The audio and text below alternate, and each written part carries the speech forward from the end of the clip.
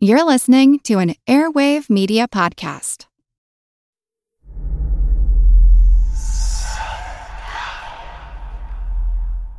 Hey y'all, spooky season is here. And if you're looking for a show to whet your appetite for a little haunted history, then I'd like to invite you to check out Southern Gothic, a chart-topping history podcast that explores some of the most infamous legends, folklore, ghost stories, and hauntings of the American South. We've covered all sorts of stuff from the Bell Witch of Tennessee to the disappearance of the Confederate submarine, the H.L. Hunley. Not to mention our deep dives into the local lore of some of America's oldest and most haunted cities, like New Orleans, Charleston, and St. Augustine. So, if you're ready for a little good old-fashioned Halloween storytelling with a commitment to quality historical research, then be sure to check out Southern Gothic today. It's available now on all your favorite podcast apps. Hello, my name is Meredith. And my name is Dustin. And we're the host of The Alexander Standard. Katie and Nathan wanted us to make an announcement before this episode begins. In a world of podcasts, this one contains a lot of adult language. So if that's not your cup of tea, then you might wanna get the fudge out. But if you're okay with strong language, and you love learning about badass women in history, then you'll love this episode of Queen's Podcast. But after you're done, check out our podcast. The Alexander Standard. That's better. Inspired by Rex Factor Podcast, we rank all the successors of Alexander the Great, from Perdiccas to Cleopatra the 7th. So please come check out our show, The Alexander Standard. But first, on with today's episode of Queen's Podcast. Cheers, bitches! Hi, this is Katie. And this is Nathan. And you're listening to Queen's Podcast, the show about badass women in history.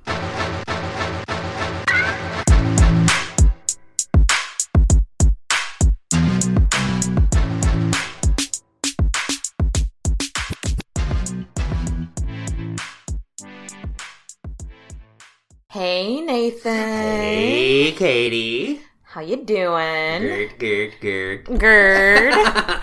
So today we are here to wrap up our Agrippina's stories. Yeah, she didn't get a part 1 or part 2. She got a part 3. Anne Boleyn is our only other queen that got a part 3, which is fitting because we are recording today on May 19th, which is the anniversary of Anne Boleyn's execution. Cheers, Anne Boleyn. So, you dead girl. Love ya. Girl, you've been gone for so long. You were the scandal of Christendom, and people still can't quit talking about you. Right? So, how many years ago was that? 480, I don't know.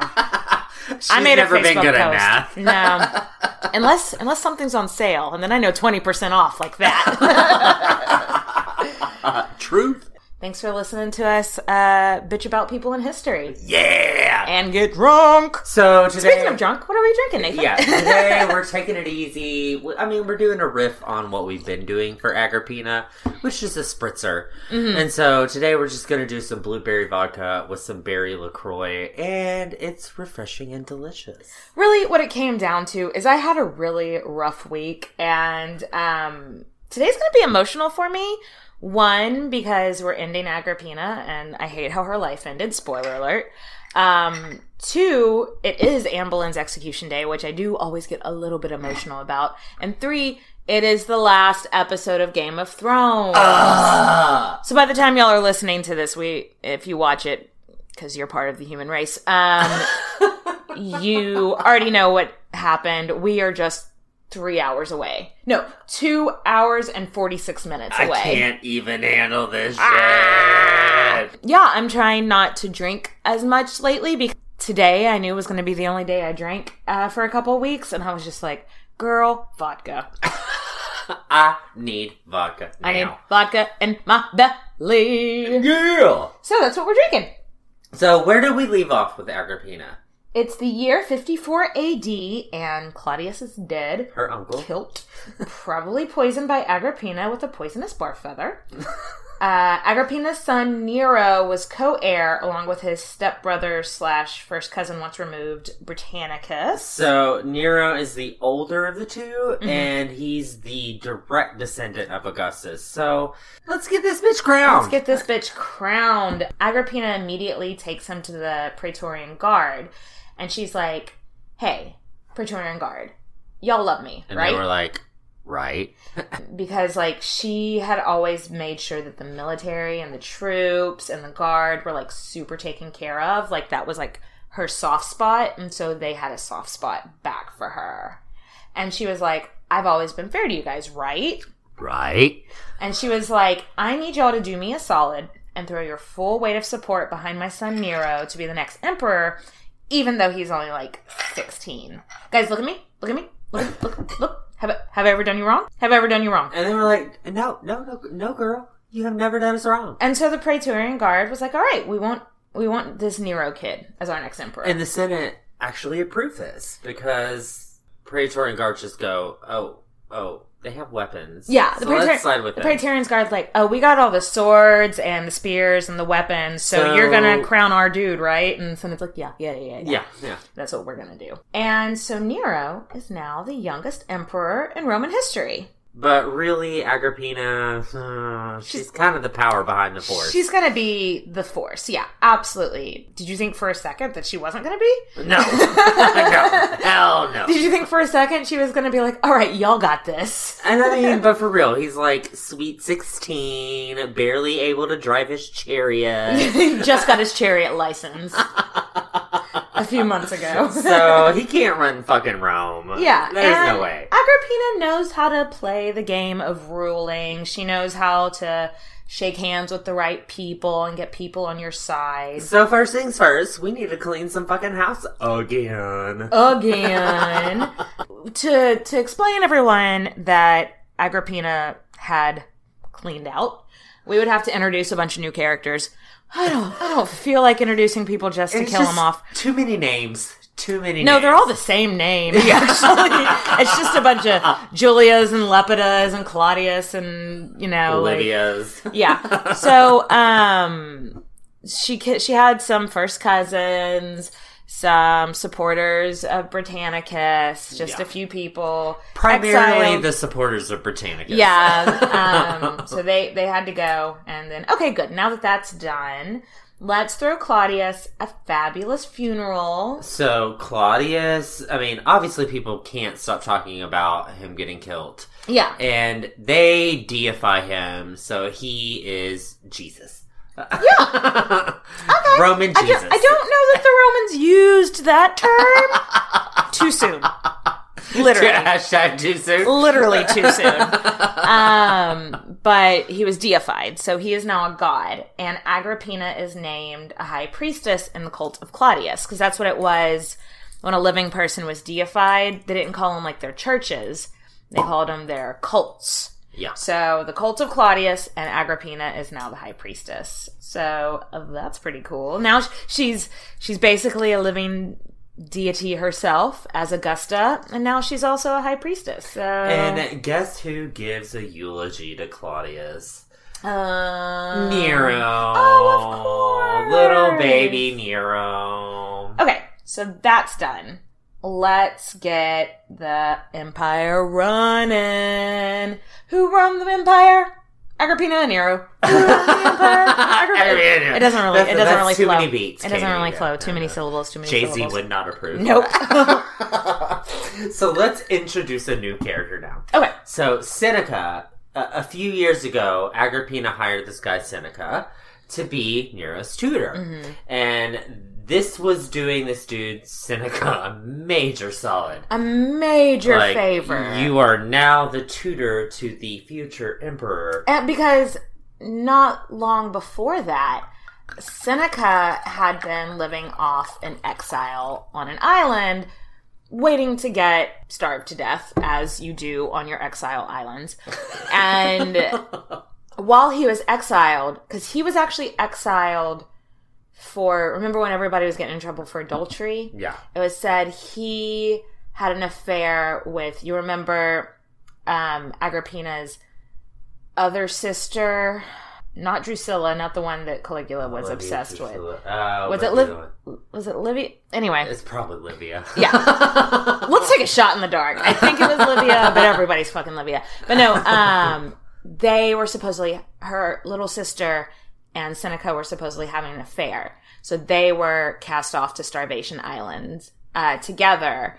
And while Seneca was there, he started just writing. Like, he just got the writing bug, and he wrote these amazing pieces.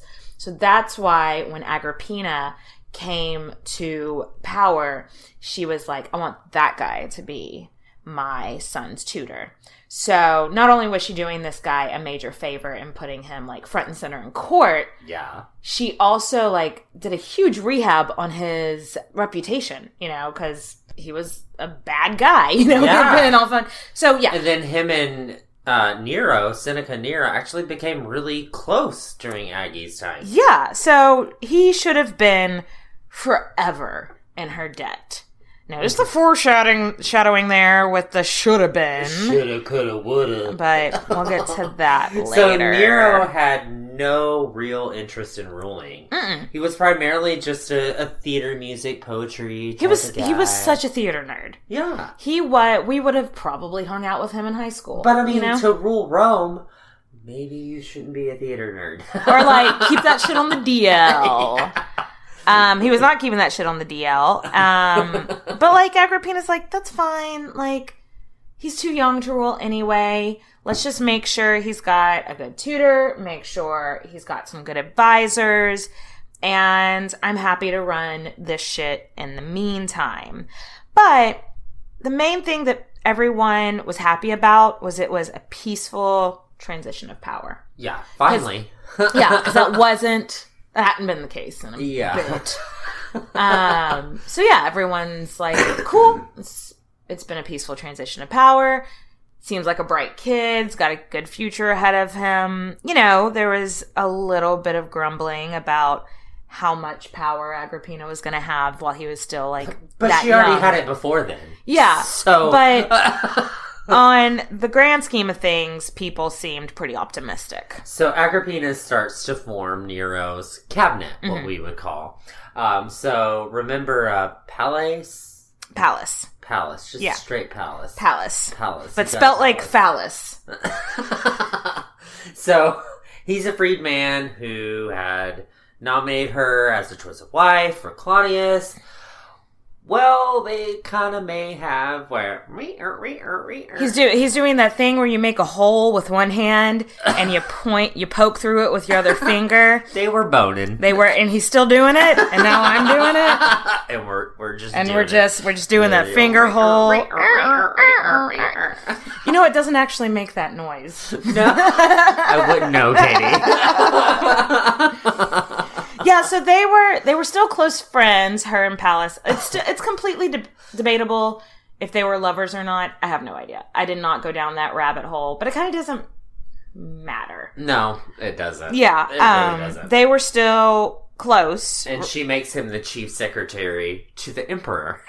Nice. So, thanks, girl. Thanks. She makes sure this guy, Burrus, who's the head of the Praetorian Guard, is 100% Team Aggie, and he is. He loves Agrippina. He just thinks she is so smart and so great for Rome, so that's good. And, you know, a lot of people interpret this as Agrippina making sure that she had a little bit of control over Nero by making sure that everybody in his cabinet was, like, in her back pocket. But, you know, that's how, like, the historians paint it as, and, like, the sources describe it as, like, she was taking control. It's like, no, she was just putting people she trusted in power. She was doing what she's done for the last... Well, no, but that's what everybody does. Yeah. You put people you trust in power. Like, that's part of the game. Yeah. I mean, that's still what, like, our presidents do, you know? They put the people they trust in their cabinet. Like, so, whatever. So, Agrippina's basically the queen mother, and that's not really a term that they used back then. But we're going to use it because everyone knows what it means, and it's just easy. easier for all of us. So, she's just making sure that nobody's going to brush her aside. Yeah. Let's talk about some of the stuff that, like, is evident of how powerful she was. First of all, coins on coins on coins on coins, making it rain, even though that'd be like hail, making it hail. Oh, that's a new term. Oh. Make it hail, bitch. Make it hail. A lot more dangerous than with the paper bills, though. Yeah, death. Yes. So just like with Caligula and Claudius, she was on the coins. She was on coins with Nero, again, where they were both on the front. Big deal. And they're facing, like their noses are touching. And so that was highly symbolic of I'm running this shit. We're equals. We're equals together. Yeah, absolutely. Side note, I think this is really interesting. I hadn't thought about this before. The coins are so important because everyday farmer and shoemaker or what the fuck ever, they would kind of hear the names of who the emperor and the empress and all that are, but it's not a big factor of their life except for that's the person they see on their money. So that's really kind of the only way they kept track of who the rulers were. It's this guy's on my money today, so that's the ruler. Yes, he's ruling Rome. So that's why it's so important to notate who was on the coins, because that's how everybody knew. That's how the people kept up with who was running the country before CNN. Because contrary to popular belief, there was no television or television news in ancient Rome. Did I just blow your mind? Did I just absolutely blow your mind? Anyway. So, there was no CNN. None. And Agrippina. No MSNBC. No Fox News. No News at 10. No evening news. This is horrible. I know. I am not here for this. You just had to look at your coins and go, I guess this is our king now. How terrifying. I know. So Agrippina also set in on the Senate. So, okay, but not for real. She didn't. She couldn't, have a seat next to him. It because... was kind of like Empress Wu, where you had to be behind a curtain. Don't look at the man behind the curtain. He's actually pulling the strings. It's like the Wizard of Oz. Yes, except a woman should be ruling. Oh, sorry. Sorry. So she doesn't have a Y chromosome because a bag of dicks. So she can't sit in on the Senate for real. So, yeah. She's behind this curtain. She's not allowed to speak or debate. But she can go when somebody says something she doesn't like. Or if someone says something she does like, she can go, behind the curtain. Yeah. And so everyone can know her feelings about it. Yeah. And then later at functions, when men and women were allowed to, intermingle, she'd approach the senators and be like, hey, about that statement that I coughed and made a little thing What I was trying to tell you is, don't do that or I will poison you. Thanks for coming to the party. It was so good seeing you. Love you, boo. Get a gift bag on your way out. But no, yeah, really. Another perk was she got 2 bodyguards. Kind of like Whitney Houston. And Yep. I will always love you. Yes, Okay, yes, got it. exactly like Whitney Houston. On board. So Empress Whitney has 2 bodyguards. They were called lictors at the time. Sounds kind of kinky. Yeah. Look at my lictor. Look at my lictor. I'm gonna lick my lictor. But no, they remember when she had the rights of the Vestal Virgins under, and so she had lictors then as well. So that's kind of like a callback to the golden days of Caligula. Oh, those good 4 months. it was a good day. There's this famous statue, like a sculpture that was created in Turkey that it was definitely made in her lifetime. And it's the picture in our show art. And I think it's really important to kind of show how regarded she was and how linked to Nero's rule she was. Yeah, because in the sculpture, she's literally placing a crown on Nero's head. And she's carrying a cornucopia, which was a sign of, a healthy harvest, so a sign of plenty. Inheritance. So, like, it's saying that, like, look, I'm bringing about good things and crowning this man. And so it just shows that from day one, from all reaches of the Roman Empire, she was viewed as the woman who brought the man to power. And this is super fucking important for now. It means that the people view Aggie as being solely responsible for putting her son in his current position. Exactly. So yeah, I think that's really cool and really interesting. And I really like that sculpture. So that's why I put it in the show art. Sometime around this time, Agrippina does write memoirs, which is crazy because women didn't write memoirs. It makes me so angry that they're lost. Like, I know how that would be like a gold mine. I know. I bet. Like, I wonder if, like, after like a few generations later, maybe somebody found it and just because she's so shit on by historians of her time. I wonder if they just like burned her memoirs because like Dracarys. And that's anyway, such a shame because I would love to have read that. I think history would view her so differently if we did, but or maybe not. Maybe her memoirs were like, "Dear diary, I'm going to kill everyone and sleep with everyone." Maybe it's a blessing that we don't have it. Yeah. So there were rumors of incest, and I don't buy it for a hot second. No, I mean, don't either. Yes, she married her uncle, but that was so she could get in power. So the rumors that she was sleeping with her son just doesn't really track for me because she didn't. Like, they say that's how she, like, kept her influence over him. But a lot of men in history have been influenced by their mothers, and no one's suggesting that they were fucking their mothers. Like, the first Henry Tudor, Henry VII, was heavily influenced by his mother. No one's suggesting that he slept with his mother. Like, it's just, yeah. So, I think haters gonna hate. Is that a Taylor Swift reference? Haters gonna say you slept with your son.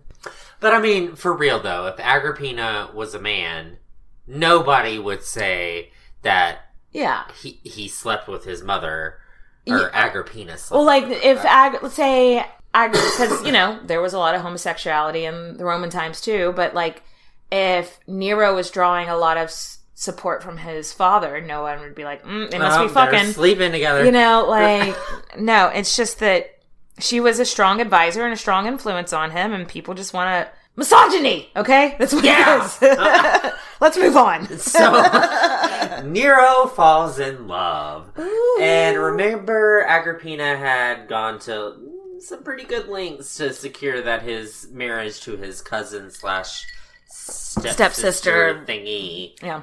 Claudia, Octavia, just brainwashed herself into not thinking about it. Yeah, let's just call her Octavia, because there's just so many names. And Octavia and Nero didn't really like each other. No, but Octavia was the daughter of Claudius, and she was viewed as just like this pillar of what a Roman woman should be. She's noble. She is kind of like spoke when spoken to, well-educated, great upbringing.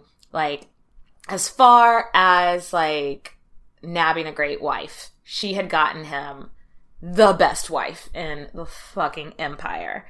And now Nero has taken up with this new chick, and it's a bit of a slap in the face to her. She's like, excuse me now. Is that Becky with the good hair? Yeah. But no, like you were saying, Nero and I'm sorry, I went a bit off script just like because it pisses me off. But Octavia and Nero didn't love each other. No, it was they did not a love match. It's been hinted that if they did consummate their marriage at any point, at this point they had not. Yeah. Probably. But they also would have still been teenagers. He would have been like 16, 17. She would have been like 15, 14. So who fucking knows? So anyway, the woman that Nero falls in love with is this freed woman named Acte. Nero's in love. Yeah, this for the is first like time in his life. First time ever. And the first time you fall in love, it's such like a strong, like... Especially for someone like him. Yeah, I feel like he would be one of those, like, really obsessive lovers. You know what I mean? Very possessive, obsessive. I mean, he's got a long line of family members that fall into the same category. Yes. Yeah, so he falls in love, and Agrippina didn't appreciate it. Weird side note, lots of people say that Acte looked a lot like Agrippina, and Nero would make jokes about that. Okay. Wow. Oh, that's bold. Yeah. That's very bold. Interesting. Obviously, Agrippina was not down for this shit. No. Look, emperors had mistresses all the fucking time. But they were usually noble mistresses. Yeah, they weren't slave women. Yeah. And I mean, it was a Which I love a good slave... wait, I don't love a good slave woman. You love a good freed woman story. Yeah. Or like a slave person like getting revenge or redemption or yeah. Yes. We love a rags to riches story. Look at Roxalana. Yes. We love a rags to riches story. But from Agrippina's point of view, it was like, all right, I got you the most eligible bachelorette in the whole fucking empire, and you're gonna throw that away for a slave woman. Like, bad idea, bro. Because, I mean, you could lose support over that. People would be like, how dare he disrespect the daughter of an emperor like that? Like, you could He's really... going after a peasant. Yeah, you could really easily, like, lose support. And what has Agrippina done her whole life? Made connections, gotten support, got people on her side. So she's just like, Nero, are you really gonna do this shit? What is you doing, baby? We know that's horrible and elitist with all that stuff, and obviously that's not our viewpoint of classes, but just try to put yourself in Agrippina's shoes. Yes. It was a different time, obviously. Ancient Rome. And so Nero was obviously not happy about his mama being like, don't sleep with that slave girl. I mean, when you were 18, if you were in love and your parents told you, I don't like that guy, keep boning him, you would bone them harder. Yeah. You'd be like, oh, you don't like them? Well, I'm going to get their name tattooed on me. You know, like, because teenagers are crazy and should never be emperors. It's the truth. So yeah, I think if Agrippina would have just let it run its course, it wouldn't have turned into the whole ordeal it turned into. Yeah. But she was not, she didn't realize, she's still thinking, oh, I'm emperor behind a curtain. She didn't realize that, oh, fuck, this teenager's gonna fucking outs me, you know? Yeah, and so Seneca and Burrus, who are, you know, Nero's side man, they saw this rift, and they totally threw their support behind the affair. Mm-hmm. And they were like, who does she think she is telling you who you should sleep with and who you should fuck or not? And you're the fucking emperor, man. Yeah. Do what you want. This Acte girl, she's pretty cute. She's a sweet gal. You should go for it. And in return for them, like, being like, yeah, we like Acte, now Acte's gonna, like, you know, even though she doesn't have a place of power, there's pillow talk. You know, like, whenever they're, like, you know, post-coital, she can be like, you should totally pass that law that Burrus liked, because it seems pretty good. And he's like, yeah, I should. Yeah, I'm gonna do that. Yeah. So there's a rift that's growing between Agrippina the Younger and her son Nero. And the public was pretty aware of it. Yes. First, Nero fired Pallas. And this was a direct jab at Agrippina. There's no reports of him being a bad secretary. Like, there's no reports of him having any scandal. It was just straight up to be like, you don't tell me what to do, Mom. I'm firing your boy. I think they were lovers, right? We don't know. We don't know? Remember earlier we were like, it doesn't matter. It doesn't matter, yeah. But I really do think they were lovers. Maybe. Again, penis and vagina don't make that noise. In my gay little mind, they do. Okay. It's like a wooden old door. I think it's a bed. Okay, yeah. I mean, you can have sex on a door if you want. Don't tell me twice. You do you. But no, so Nero, like, didn't actually have any beef with Pallas. He just wanted to, like, show Agrippina, like, I do what I fucking want, you know? This is my country, bitch. So her major ally has been fired, but she has no reason to believe that she isn't still the main force of power, you know? Yeah, she still has confidence in herself. Yeah. So Nero was hosting this big state event for the ambassadors of Armenia. I think there was, like, either about to be a big war with Armenia, or a big war with Armenia had just ended, or they had just... Something big was going on with Armenia. So it was a big fucking deal that the ambassadors were there. And he was, like, posted up on his little dais, you know, the one that Agrippina usually set up next to him on. Mm-hmm. And, you know, she did that with Claudius, too. Yeah, she sat on a platform the same elevation as him, which was unprecedented. But she thinks, I'm going to keep doing this with Nero. Yeah, and then Nero, you know, looks over his right shoulder and sees her moseying on up. Sees her coming up the dais. And he shoots this look at Seneca like, bitch, you better take care of this.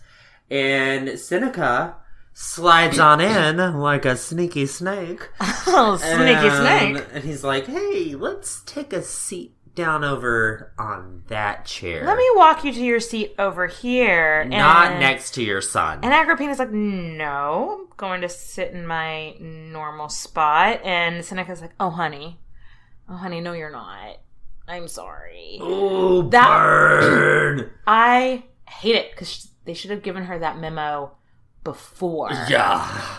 So this unfolded in front of everybody. That would have pissed me That off. it would have been so embarrassing. What I wish Agrippina would have done is go, okay, I recognize the tides have turned against me, so I'm just gonna ride this out. Remember after she got back from Starvation Island, how she, like, laid low in the country for a few years? Starving Marvin Island. I wish that she would have just, like, laid low, but she's too much of a loudmouth girl. But she knows when to be quiet. Remember when she got back from Starvation Island, and but she didn't think it had gotten to that point. She didn't realize how little power she actually had once Nero decided she wasn't going to have it anymore. Yeah, she lost a lot of power. So, what she did is kind of like insinuate that she might back Claudius's son Britannicus. Wait, what? Okay, yeah. So Britannicus is getting closer to the age of maturity, and I'm sure he did have some supporters. But this was still considered Nero's good years. Nobody wanted an uprising. Nobody wanted bloodshed. Nobody wanted civil war.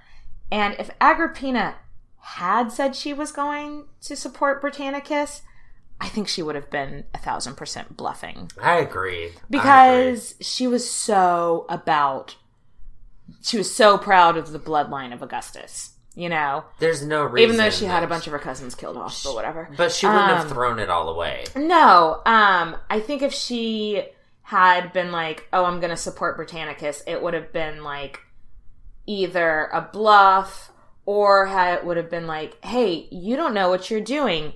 If you don't I've been in the game for a long time. If you don't let me help you, people are going to prefer Britannicus. I don't think she would have ever actually supported him. But it doesn't matter what she said or what she meant.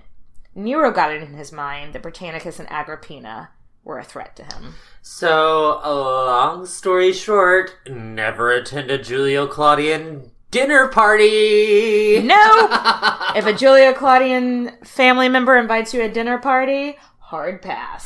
Yes. Also, get back in your time machine and come home, because they don't got penicillin. Or toilet paper. Or news, TV news. Or CNN. Or cell phones. There's a lot of things. Yeah. Come back home. It's much better now. GPS. Oh my God. So here's the rest of the story. Nero invites the whole family to dinner. And there was Agrippina, Octavia, Britannicus, Octavia's other sister along with her husband. There's probably a bunch of, like, cousins and extended family and yeah, so when we say here. family dinner, it was like an extended family dinner. There were... Family reunion! There was a bunch of people there. And Britannicus has a food taster because... Smart. Yeah, because everybody getting killed because of he poison. He knows he's a product of his time and he knows what's going on. And so they were serving, it was winter. So what they would do is they would serve their wine hot. And so his taster tasted his wine and then handed it to Britannicus, and Britannicus took a sip and goes, "Oh, this is too hot. Add some cold water to it." They added some cold water to mellow out the temperature, but he didn't have his taster taste it again. And the cold water is what was poisoned. Sick burn. Britannicus starts like convulsing and like gagging because, poison. And then people start to notice and then go to Nero. And then Nero's like, "No, it's cool. He's just having a seizure. He has epilepsy." Yeah, he's like, he's had epilepsy his whole life. And I don't know if he did or not. I couldn't find anything to say one way or the other. It wouldn't surprise me because Claudius was never the picture of health. But would it surprise you that Nero was like, "Oh, don't worry about that. It's okay. He's dead." I don't know. Well, no. They didn't realize he was dying. That's the thing. When people got up to be like, "What's going on?" Nero did. Nero knew what was going on. Absolutely. The sources note that Agrippina sat there realizing what was happening, and it was obvious to anyone with eyes that she had no idea of this plot.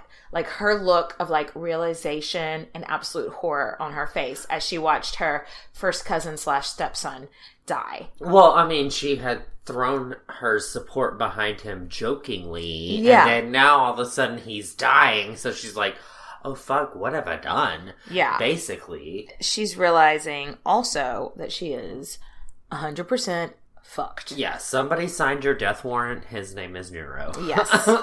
Sad side note, Britannicus was only 15 years old. He didn't even get his chariot license. He only had his learner's permit. Super sad side note. You need to quit laughing because this is about to be brutal.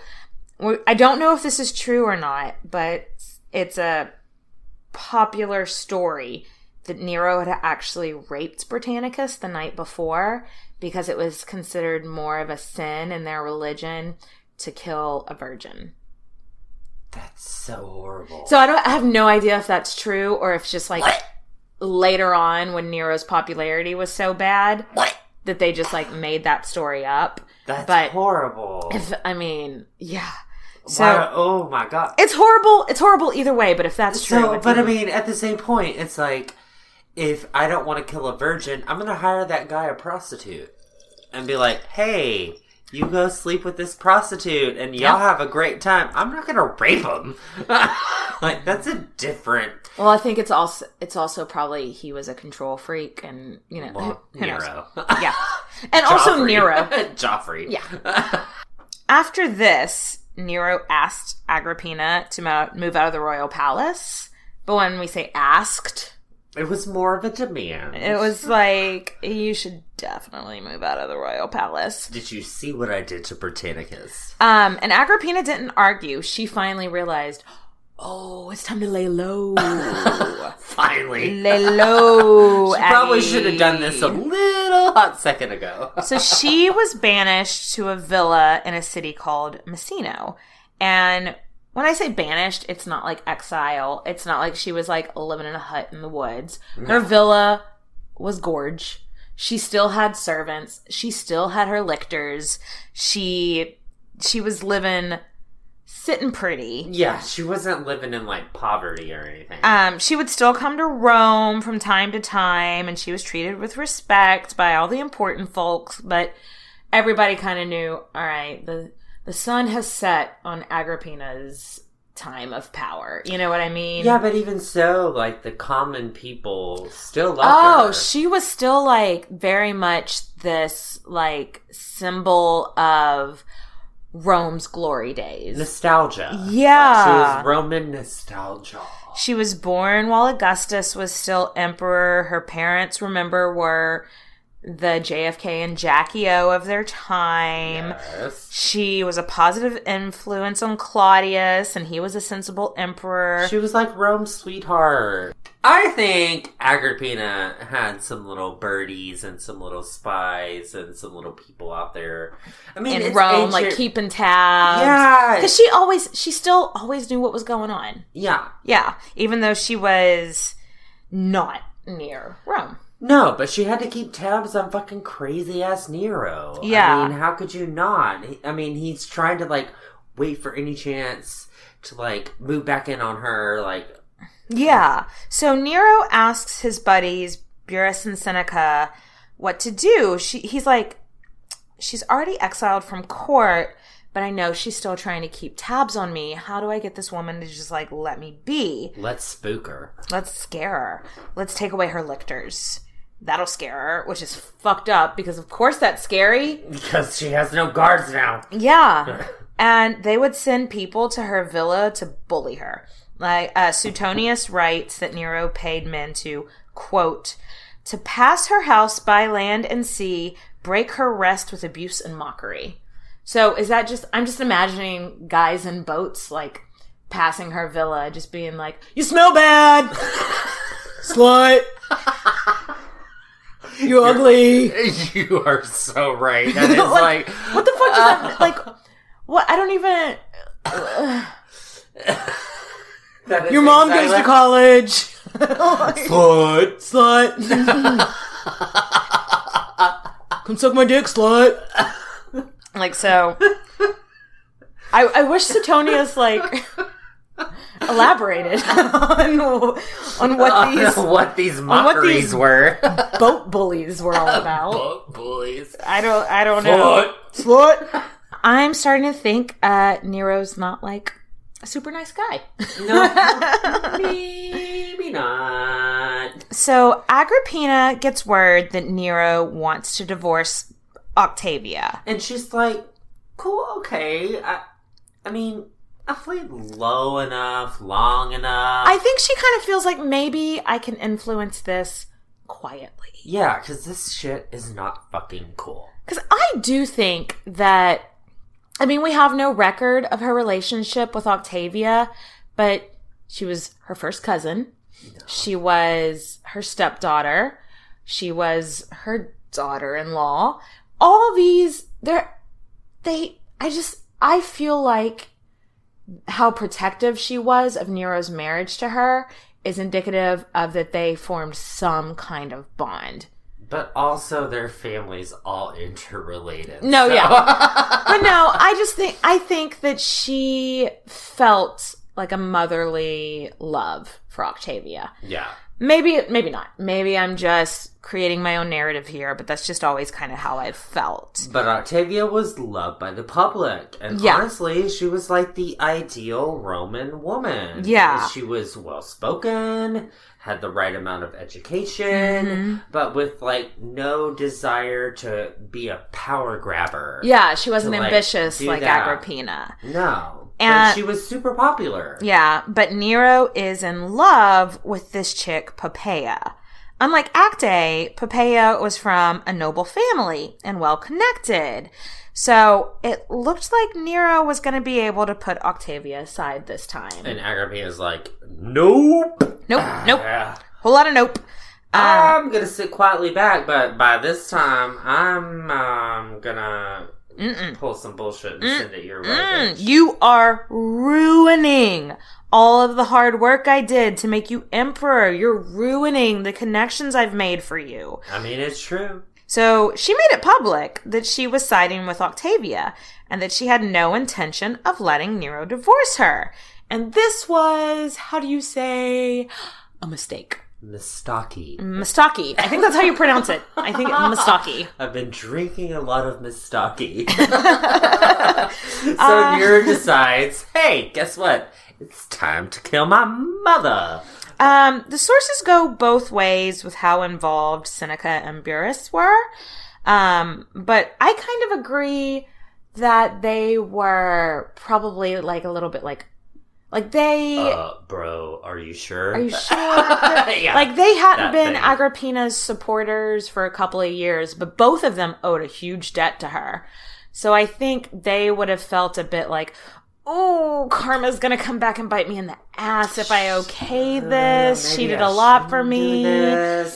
But, I mean, what are you gonna do? Say no to Nero? Yeah, right. You're gonna be one of those bitches like posted up on an island in desert no land. Yeah. Dead. But so Nero was determined, and you don't argue with the emperor, you know? Nope. So, but how do we kill her?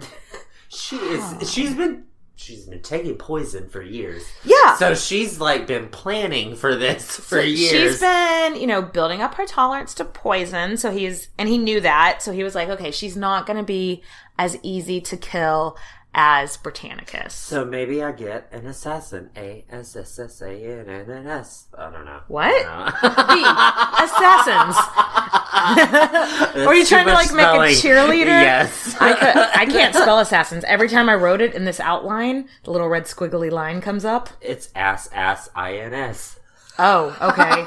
Thanks, Nathan. I'm totally going to know how to spell assassins now. INS. S-S-I-N-S. That's how I pass my spelling classes. Say that sentence again, Nathan. You sounded so sober. Yeah, I'm gonna send out some assassins. But, like, the people that worked for Agrippina were, like, her ride or die. Like, Yeah. there was nobody in her employ that Her was, homies. like, gonna be bribed into, like, letting an assassin in, because it was ancient Rome, and that was pretty often like, I want to have this guy assassinated, pay off one of her handmaidens or whatever, and like let the assassin in. But her homies, her employees, they were like, abso-fucking-lutely not. That is not going down. Yeah, the military was still like fucking loyal to her. Oh yeah, like there were people that Nero went up to and was like, I'll pay you $1 million sandals or whatever, to whatever their currency was. I'll pay you 1 million togas and 15 sandals, like, or whatever. A million seashells. All the seashells. Go kill my mother. And they're like, the military would be like, the daughter of Germanicus? Fuck no. I'm not Not that bad, Juju. I'm not burning in Hades. Do not think so. So for like 6 months, because she knew he was out for blood. Yeah. That's why she decided to lay low. Can you imagine living that way for 6 months? Knowing, like, your son's gonna try to kill you? Every day you wake up just being like, is this the day he finally figures a way to kill me? Is this the day he just, like, murders my whole staff and makes their way to me? Like, not a way to live. Not a way to live. So in the early spring of 59, Nero extends an olive branch. Or so it seems. And he invites her to a feast for the spring equinox. It was called the Festival for the Goddess Minerva. And Minerva was like, Athena in Greek mythology. Same thing. So the goddess of, like, hunting and war and stuff. Harvest. Yeah. And of course, Agrippina is pumped at this invitation. She's like, oh my god, the tide's turning my way, finally. She's like, I knew if I just laid low, this would come back. And she's like, this is great. And so Nero's villa, where he was having the party on, was on like this little coastal city in Naples called Baia. And to get from Messina to Baia, it was easier to take a boat than to travel by land. So Agrippina arrives, and Nero is like so fucking excited to see her. He places her at the seat of honor, like at the head of the table, elevated a bit above everyone. He makes sure that she's talking to all the right people and feeling just, like, super special. And she's probably feeling super special. Yeah, it feels it like worked. This is, like, her party. This is the belle of the ball. Everybody is loving on me, and I'm loving them for loving me. Exactly. Because none of us got enough love in our childhood. No. And that's Agrippina showbiz. story. Kid. Sorry, that's from Chicago. Yeah. Suetonia says that Nero kissed her breasts when he greeted her. I'm just gonna think that, like, this is a way of greeting somebody that we no longer do because of sexual assault and everything, and that was just normal back then. I don't think that's normal. Anyway. Let me kiss your boobies. Hi, nice to meet you. Kiss your boobies. That's just a weird... The gist of it is Nero is showing lots of love to Agrippina. Obviously. I wonder if she got suspicious or was just, like, overcome with love and joy. I really hope, for my own emotions, because I've been fragile lately, I hope that she knew something was up. Yeah. Because if she was just overcome with love and joy, that makes everything that's about to happen so much sadder. Yeah. Do you agree? It Yes. does. And she may have not. She may have not known what was coming up. She may have just been like, oh my God, my She's son. too smart to not. Yeah. Yeah, I think she didn't know. We say she's too smart. Like, we think, no, she's super smart, so she would have been suspicious that something was going on. But then again, she got sent away to an island. It's her son. Yeah. Like, I feel like people are irrational when it comes to their children sometimes. Yep. Amen to So, that. it's time for Agrippina to go home, and Nero is like, hey, Mom, someone crashed their boat into your boat, and your boat is, like, totally totaled or whatever. But it's okay, because I have plenty of boats you can use to get home. We got boats, bitch. And I feel like Agrippina was probably like, it doesn't say this anywhere in the sources, but if it was me, I would have been like, why don't I just stay the night here until tomorrow and we can fix my boat or whatever. Right. He's like, just take my fucking boat, Mom! And so she's like, okay, I'll take your fucking boat. Because it's nighttime. She's like, okay, great, thanks for dinner. Let's get together soon. Bye. More boob kissing, I guess. I don't know. So she's sailing home. It's nighttime. And the most fucking ridiculous plot ever. It reads like a Charlie Chaplin silent film. It does. Slapstick. It does. Like Three Stooges. It does. Bullshit. It does. This whole scene, I kept thinking SNL sketch. I can see it because, like, Aggie's, like, passed out, drinking her wine, having a good time, just passed out on the couch. And then all of a sudden, the boat just collapses. The boat that Nero put her on was built to collapse, like, as soon as it got off of shore, which is ridiculous. I want to suggest this as an SNL sketch, but I feel like it's not topical. So anyway, yeah, so they're riding along on the boat.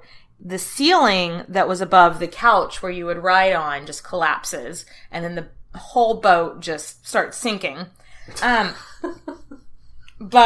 so Agrippina immediately, I don't care how drunk she was, I don't think she thought for a second that this was an accident. No, she knew it was She for real. knew right away. She was like, as soon as the boat started to collapse, she was like, My fucking son. that fucking son of a Nero. bitch. That son of a me. That son of a me. But Agrippina could swim. Bitch can swim. The thing about that, like here in America, I feel like most of us took swimming lessons as a kid. Yeah. So it's not, in Rome, that wasn't a common trait. People didn't know how to swim. Not everybody. Rome was notorious for not... for declaring war on the sea and collecting seashells. Well, if you think about it, so the Empire of Rome has been around for hundreds of years at this point, but they didn't take the British Isles, like what we know as the UK, until the time of Claudius. Because they only took lands that they could get to by land. Mm-hmm. Because the sea is the devil. The sea is the devil. Let's declare war on Neptune. Like, yeah. Absolutely. So they kind of had a fear of the sea. My theory is that maybe when she was on Starvation Island, she didn't have shit to do. So she was like, I'm going to learn to swim. I don't know. I would do that. I don't know how Agrippina happened to know how to swim. But the important thing is she can fucking swim. She can swim. But yeah, so one of her, servants, her ladies, doesn't know how to swim. So she starts screaming, like, I'm Agrippina, I'm the Empress, I'm Agrippina, save me. And these two guys come up on a little dinghy and beat her to death with their oars. And so that, if Agrippina had any doubt in her mind at that point, it was... gone. Yeah. She knew. Boop. So she swam to shore. Bloop. And she makes her way home. And she just gets home and goes... So what? What? I mean, I feel like she just makes her way home, slumps her shoulders, lets out a big breath, and just goes, okay. This is it. This is it. What are you going to do? What are your options? I mean, she could raise her own army. She could try to escape. But, her son wants her dead. Her son is the emperor. And when the emperor wants you dead, you're gonna die. Yeah. And so she's just like... And that's the person that she's, killed so many other people for, and that she's done all this other shit for. The majority of her life she has spent making sure that he becomes emperor, that he's well connected and has trusted advisors. And now she's gonna die. Yeah. For loving too much. Crazy. So Agrippina decides, bitch, I'm just gonna accept this. I'm gonna swallow my jagged little pill. And, I'm not going to run away from this shit. This is just going to happen. And then the assassins show up. Some say it was one. Some say it was a few. But it doesn't really matter. No. Agrippina wasn't going to fight them. According to Cassius Dio, Agrippina laid herself out on her couch, lifted up her toga to show her stomach, and said the most badass last words in the world: smite my womb. Yeah. Smite my fucking womb, which means stab me in the stomach. That's how I want to die. I want you to stab me in the uterus. Yes, queen. Because I brought this motherfucker into the world. I love it. Smite my womb. And that's what they obliged. Yeah, they stabbed her in the uterus. On March 23rd, 59 AD, one of the most badass women Rome had ever known was killed. And of course, Nero refused her fucking funeral. You know that in episode 2, we talked about how she made him that golden bracelet out of the snakeskin? The snakeskin. He threw it away. But petty bitch. It said for the rest of his life, because he would always fiddle with it, for the rest of his life he would go to reach for it when he was thinking about something. And it wasn't there. Yeah. And you could tell that he regretted his decision. Nero's popularity, in case you weren't aware, deteriorated pretty swiftly after Agrippina's death. Bravo, Rome. Bravo. Her time alive are called his 5 good years. And again, if you don't know anything about history, Nero does not go down in history as a good guy. No. Nope. And we're not here to give you a history lesson, but just take that away. Yeah. So let's give her her legacy. Well, first of all, she haunted Nero, apparently. She haunted him for the rest of his life. Good for her. She had a badass mama. Yeah. And she got it from her mama. And she raised some strong men. The people who wrote down the stories of Agrippina's life a generation later write her like an unnatural, horrible woman. They wrote her as like this cautionary tale to tell women, don't try to be powerful, just be in your place. But do it. Try to be powerful. There has been a rehab of her reputation in the last just 15 years, which I think is amazing because she was she brutal? Was she ruthless? Yes. Was every single man of her time the same way? Yes, and they wish they were as badass as her. So, she was remarkable. We have loved spending these last nearly 5 episodes with you, Agrippina. To you and your mama, cheers. Thanks for listening, guys. Yeah, if you want to hear something, just email us at queenshistorypodcast@gmail.com. And follow us on social media platforms like Facebook, Instagram, Twitter. We have a really great Facebook discussion group. We'd love to see you over there, too. And if you're so inclined, we do have a Patreon account if you need more Queens content in your life. Yes, yes. Thanks for listening, bitches. Cheers, bitches! Mwah. Hello everyone, Takuya here. And I'm Gabby. And we are the hosts of History of Everything, a podcast which you can probably guess by the name is, well, I mean, it's about everything. Do you want to know why people thought potatoes were evil and would give you syphilis? Are you curious about all the stories of the terrible and stupid ways that people have kicked the bucket over the years? Do you want to hear tales about all of the different badasses of history and the lives that they had brought to life? Well, if so, then look no further. History of Everything is just the right podcast for you. It's available on Spotify, Pandora, and anywhere else that you get your podcast from. Join us for some fun and just see how weird and wacky history can be.